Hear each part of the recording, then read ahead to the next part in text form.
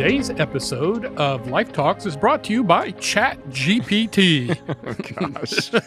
Not really. I'm kidding. Well, not really kidding. Today on Life Talks, we're going to be talking about AI and the future of ministry, values, technology, all kinds of things. Unless you've been living under a rock for the last several months, you've heard about the rise of ChatGPT, which is an artificial intelligence program that is revolutionizing many aspects of the internet and how we get information. But that's just the tip of the iceberg. As AI continues to develop, it's going to have impacts on us in virtually every area of our life, and we are just seeing the beginning. My name is Dan. I'm with Ben. We are the teaching pastors at Life Fellowship in metropolitan Charlotte, North Carolina. Ben, this is an emerging story for sure. When we did a whiteboard session, this was probably like 6 months ago, and we wrote down some of the series we want to do this year, and the idea of the Christian and AI was one of these ideas that came across that we thought through, and it just feels like over the last few weeks, there's just more. I mean, they just began yesterday a congressional hearing on the issues that pertain to AI in the future and how it's changing so many things. And the guy that I can't remember if it was a senator or a representative, started the meeting by playing a clip of him, or supposed to be him, saying something that was not true. And it was basically that artificial intelligence was able to take the voice of this congressman or the senator and say and announce something that was completely false because he never said it. Yeah. But it's able to replicate these, and it's just like, this is the world we're walking into. Tom Hanks yesterday mentioned that he's going to be able to star in movies for 100 years after his death because of AI. Yeah. I mean, the technology, and I think that's what the number one emotion I think that most of us have is probably fear, because there's this uncertainty of what this is actually going to do. I think we're all just kind of throwing stuff on the board right now, but we've always been aware that this kind of technology is out there. But think about the 1980s movie War Games, right? Mm-hmm. I mean, that's kind of a first-generation idea of artificial intelligence starting something, a possible nuclear war. Or 2001 Space Odyssey, where you had HAL. Right. And then you have the second Avengers movie, right? Where you have the artificial intelligence that's trying to... We've had these science fiction-ish types of things that said, one day there will be these kinds of computer programs that can do this. Well, we're almost there at the precipice of these kinds of realities. And I think that's kind of what's happening right now. And as a Christian, how does this even relate to us? Should I care? Should I just kind of bury my head in the sands? And so I think it's a relevant issue to humanity. And I think the question that we want to ask ourselves is, how, as a Christian, should we navigate this frontier of artificial intelligence? Yep. So that's basically what we want to do. Well, it's going to be complex, and let's keep this one in the archives somewhere, because I have a funny feeling if we don't blow the entire planet up and the Lord doesn't return in the next 5 or 6 years, we may look back on this episode and just see how wrong we were. Right. Yeah. Or how much worse it was than what we imagined, or maybe how much better it is. Yeah. But they're saying that this could have a disruption up to 80% of the career choices that people make at some level. Yeah. We know that also for every good benefit that comes from technology, there's always multiple bad implications as well. Yeah. So where do we start on this, Ben? Well, I was just, first of all, let me just start by saying I read a book, and if you're watching on YouTube, I'm going to hold up a book right now. It's called 2084. It's written by John Lennox, and it's a playoff of 1984. But John Lennox was a professor of mathematics at Oxford University, a born-again believer, loves Jesus, a deep thinker. I've referenced one of his books before on Against the Flow, which is a book on Daniel. But John Lennox writes this book for his grandchildren, knowing that as a Christian, how do you navigate these issues of artificial intelligence? And so he writes this as a discourse of understanding what technology is trying to do to humanity, and how do we as Christians respond to this. So a lot of the ideas that we're going to be talking about, that I'm going to be sharing, have come from this book. I just want to cite the author of this of a lot of these ideas, but I just thought I'd start with the history of AI, and I have a report here. I just asked ChatGPT to give me the history of AI, and he gave it to me, or it gave it to me. See how quickly it turns. I named my open AI system Charlie, and Charlie gave no. And so what's interesting is I asked ChatGPT yesterday, give me the history of artificial intelligence, and it wrote probably like a 2.5 paragraph, essay. And then I asked this, and I forgot to save it, and so I exited out of the window. And so I was like, oh man, I wanted to read that out because it was a pretty succinct, overview. And then I asked it the same thing today, and now it's a page and a half. So he obviously, I don't even know what to. ChatGPT obviously realized, hey, you want to know a little bit more. So it really began in the 1950s. It broke it down into, let's see here, 7 different phases. The early concepts in the 1950s and 60s, where Alan Turing and a lot of these guys, Herbert Simon, Alan Newell, were trying to develop this idea. And the Turing model is this idea, or the Turing test is the idea of, can you create a computer system that responds in the same way as a human would? So if you don't know if you're corresponding with someone, do I know if this is a computer or a person? If you have no idea, that means it's passed the Turing test. And so ChatGPT passes the Turing test. But that's the early concepts. Then you have the rise and fall of symbolic AI in the 1960s and 70s, the general problem solver, the expert systems and knowledge-based approaches in the 1980s. This is the kind of thing when you think about the chess players, they created this computer that could play chess with other people and beat the best players. The neural networks and connectionism in the 1980s and 90s. The AI winters and resurgence in the 1990s and 2000s. The big data and deep learning of the 2010s to the present, and then the current trends and future direction. And so one of the things that basically that it said was AI continues to advance rapidly with ongoing research in areas like explainable AI, reinforcement learning, generative models, and robotics. Ethical considerations, responsible AI development, and potential socioeconomic impacts are gaining attention. AI is being integrated into numerous industries, transforming sectors like healthcare, finance, transportation, and manufacturing. That's what ChatGPT let us know about. So, I mean, it is... Okay, so what was interesting is I asked ChatGPT for a history of AI. It spit out a page and a half, right? Is that technically an autobiography? A very short autobiography by ChatGPT. But what's interesting is when I read John Lennox's book, which is only a couple years old, it says that someone in 2016 predicted that it won't be until 2026 that AI will be able to write high school level essays. We got there if you read some of the projections from 2016 of what artificial intelligence would be able to do, there are things that they predicted that AI would be able to do in the mid 2020s, 2030s that is happening now. Yeah. That's why what you're hearing and seeing from experts is saying, like there's a Google executive that was probably one of the fathers of AI that resigned, I believe, a few months ago, that said, this is running out of control. And the whole idea is there's no boundaries upon what people are creating with this. Therefore, there needs to be government oversight. And the reason why this is so popular, I heard this the other day, that it took Facebook, I think, 40 years to get up to 100 million users. Mm-hmm. It took ChatGPT 2 months. Yeah.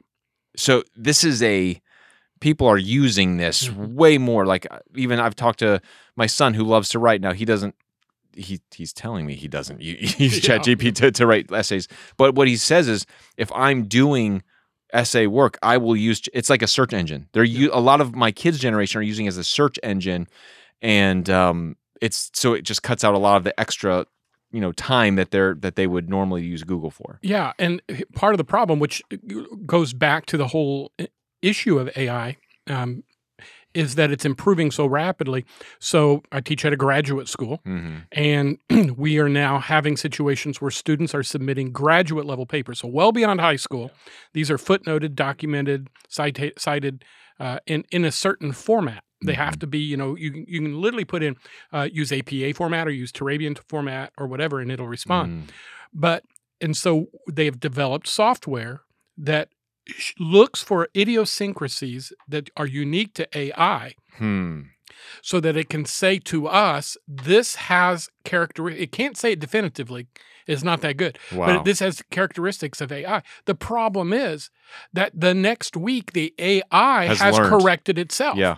And so then the software is completely worthless. Yeah. So we've already had 2 levels of software presented to us to use, and then a week later they say, never mind, it's not working again. Yeah, it's that, and I think that's what a lot of the fear is happening is the rapidness of how this is changing. Like there's this one language program that they were trying to some obscure Bangladeshi dialect that they asked this AI language program to answer, put in the language, and it took no one asked it to do this. The AI itself chose to learn that language. It took it like maybe 2 or 3 hours, but by later in that morning, it had learned the language and had learned all these other languages that were obscure as well, even though the programmers of the AI did not tell it to do that. So that's the kind of thing, and when you read that and you hear that, and you're like, yeah, someone needs to be watching this. Someone needs to be making sure that this is not expanding beyond what it needs to. But I think that this is the round. I heard someone say who's a thinker in AI said, AI is kind of like a new continent that we are discovering. We're just now walking on this territory, and we have no idea what is in store, like what the future holds in this new continent. And what kind of beasts are on the other side of the mountain range.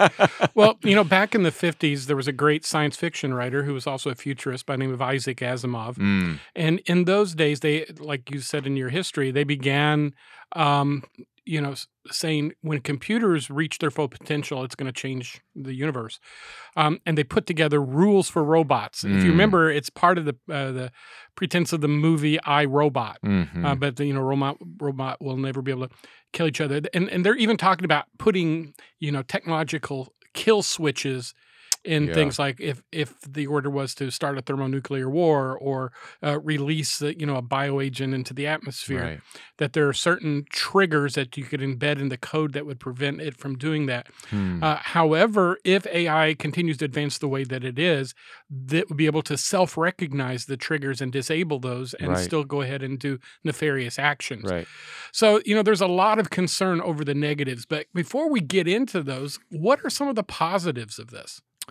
Well, I think that, one of the things that we have to remember is that AI is simply another form of technology. And technology has been advancing since humanity has been around. There's always an advancement of technology. It's somewhere down the line. And so, someone creates a better, a wheel system or whatever it might be. There's been times in the history's past where people discovered new things, and you're like, oh, this is new technology. And with any new technology, I think that I would say, basic principles as followers of Jesus you need to remember. The number one thing is all technology can either enhance our ability to do good or evil. You mentioned something like that earlier. That's basically what it comes down to. When the moving picture came out over 100 years ago, you could either use it to tell stories that highlighted the goodness and the beauty of God and tell great stories, or you could use stories to tear down people and pornography. That's just the reality of what you could use the technology of the moving picture for. The advent of the combustible engine, internal combustible engine, you can either use that to transport goods and services to help people get food and medicine, or you can use it to transport liquor and across illegal lines. You can use technology for whatever you want to use it.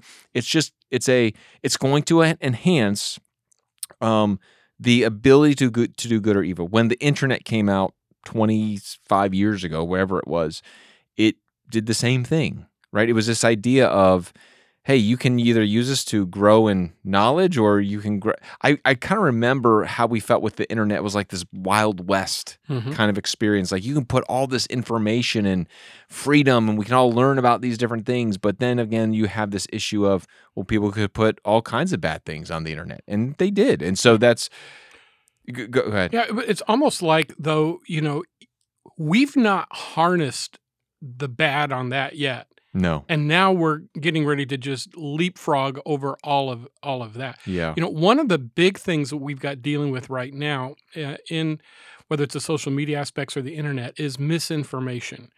There's such a huge philosophical problem with this because when you lose the definition of absolutes, then everything becomes reality and everything becomes plausible and truth becomes a matter of perspective. Yeah. It is situational, and so forth. It's like losing the power of gravity. Yeah. Whenever you can't find truth. Yeah. And that's why there's so much controversy around Twitter and the media and so forth now because and people now referring to their truth, your truth, my truth, rather than the truth. Yeah. So my concern is we haven't solved those issues adequately. And I think, okay, so this goes back to a couple other episodes when we were talking about how we got here through the sexual dysphoria or gender dysphoria issue that and we talked about we unanchored ourselves from truth, from God, Darwinism, Nietzsche, all those kind of isms that came into our thinking.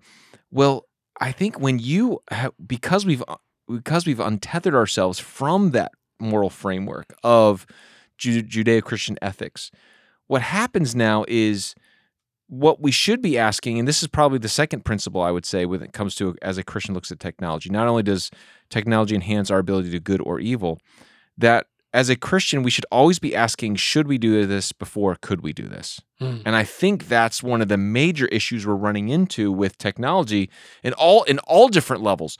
We can create things that can do things that maybe they should not be able to do. For example, I even heard this a few years ago, how they have the pill, they have a kind of medicine or pill, they've developed a drug that can help a soldier overcome PTSD. Take one pill and you're done. The problem with that is you give that to someone who murders or rapes someone else, you're taking away the effectiveness of affecting their conscience. Yeah. And so the whole reason why they're debating whether or not to release these kinds of drugs into the big into the general population is the abuse of these things is significant. And if you have a population of people who will do what they know they can take a pill and feel no remorse, no guilt, no shame, what will that do to society? And I think that's those are the things I think that we've got to be very careful of, and that there are issues that is not just a can we, but should we? And if we're not asking should we, we're in trouble. And I think that's what most people are saying is, why aren't we asking should we be doing this? Yeah, but I would also say, and we're running out of time, so we'll have to roll some of this over to another episode, but we tend to look at things from this American perspective where we have a sense of certain values that are intrinsic to our culture because we do have a foundation of Judeo-Christian values. One of the great concerns that many people have, and I think should have, is as fast as American, and much of this is designed in the West, much of this is designed by American programmers, as quickly as they are designing it, the Chinese are stealing it. And other organizations and nation states are going to be selling it. And before long, you've got North Korea with it, and you've got Iran and Iraq, right. and so forth. Or you have a oligarch in Russia who's got $1 bazillion and he buys access to it, and those folks, they don't care. Right? There's no moral framework. There is no moral framework. And I think that's the issue that most governments are. All the people that have gone and said, "Hey, we need to have boundaries on this. We need to slow down." Well, they're not going to do that because they know if they slow down, the Chinese or whatever nation states feel like they're our enemies, and we've got to have a better system than them with our own artificial intelligence. they're in a race to have the best. Yeah. And so there's nothing the world governments cannot agree upon when we should slow down and how we should slow down, because everyone's scared that someone's going to find the best version of this to in essence take over all their other systems. Well, and the other problem to that is, like when it came to the nuclear, which is the last big thing that we had the potential to change humanity forever, was the nuclear bomb. That's right. So, the strategy that has worked thus far has been mutually assured destruction. It's not a matter of the United States or Russia each having more, how many bombs they have. The fact is we both have enough that we could destroy the planet. Right. And so, yeah, you're not going to be the one to launch because you know that you're going to die. That's right. So why bother? Zero-sum game. Yeah. So, but the problem with AI is that doesn't work if AI develops its ability to launch itself, to improve itself, to make its own decisions, right, and at some point decide that mankind is the enemy and they want to function apart without the constraints of mankind. Yeah. So these are the kind of ethical questions and philosophical questions. I feel like we just opened up a can of worms, Dan. Yeah. And frankly, two pastors from North Carolina probably don't. We're not solving this problem. Yeah, exactly. So, but it's been good, and I hope we've excited some thought and conversation and some contemplation. And for the Christian, again, the very basis of everything we're doing is by faith, God. That's right. And we know this isn't catching God by surprise. And so we have to believe that God is at work in the midst of this, and whether He decides to destroy it all like He did at Babel, or whether this is part of His last chapter in mankind, we just know that God is not surprised by what is happening. So we'll talk about this more in our next episode. But as always, thanks for joining us here at Life Talks, and we'll catch you next time. You've been listening to Life Talks. Be sure to hit the subscribe button so you never miss a new episode.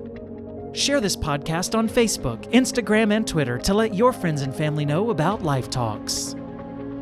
We'd love to hear from you as well, so leave a comment and let us know your thoughts on this episode or any other topics we've discussed. As a ministry of Life Fellowship in Cornelius, North Carolina. For more information on Life Talks or Life Fellowship, visit lifecharlotte.com, or you can find us on Facebook at Life Fellowship Charlotte.